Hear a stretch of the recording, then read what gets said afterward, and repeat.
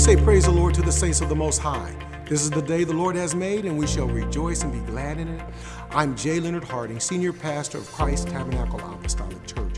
I want to thank you for joining us today for our weekly word.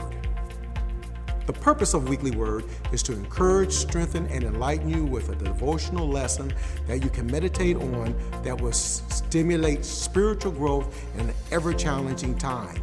Every child of God needs this for their own spiritual growth. A construction crew has been tearing up your route to work lately. It looks as usually as if they have chosen to do more than they can manage. Lanes and road shoulders are torn up, heavy equipment is scattered throughout the construction zone, and mud and debris are everywhere. As you pass through this mess, what do you see? Do you see a colossal inconvenience, or do you see a new era of smooth roads to work? Which would you rather do? Curse the potholes or bless the highway department for filling those holes in?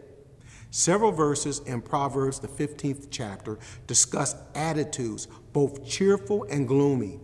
They offer common sense on human emotions that you won't find in a modern-day psychology book. Our attitudes color every experience we have. See Proverbs, the 15th chapter, and verse number 4, 13, 15, and 30. The way we interpret and respond to our experiences is entirely up to us. We can choose to respond cheerfully, or we can choose to respond grumpily. The secret to responding optimistically and to having a good day is to have a cheerful heart. Look at the 15th chapter and verse number 15. We can have this positive attitude despite wretched circumstances if we focus our attention on God, His character, His sovereignty, and His goodness to us. As you face the struggles of daily living, look at your attitudes and examine what you choose to dwell on. If you have had a bad attitude, shift your focus from your circumstances to God. It will make all the difference.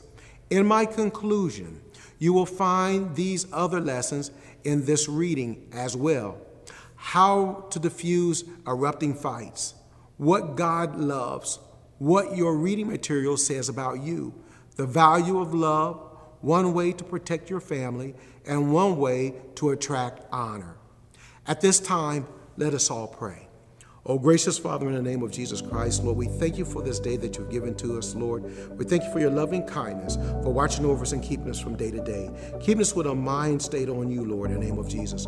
Lord, you help us to be able to control our attitudes, Lord, especially the bad ones, Lord, in the name of Jesus Christ, Lord. Lord, that we may concentrate on you and your goodness, Lord, in the name of Jesus. Now, Father, we give you all the praise. We give you all the glory. In Jesus' name we pray. Amen. Now unto him that is able to do exceeding abundantly above all that we ask or think, according to the power that worketh in us. Unto him be glory in the church by Jesus Christ throughout all ages, world without end. Amen. God bless you, and I'll see you next week.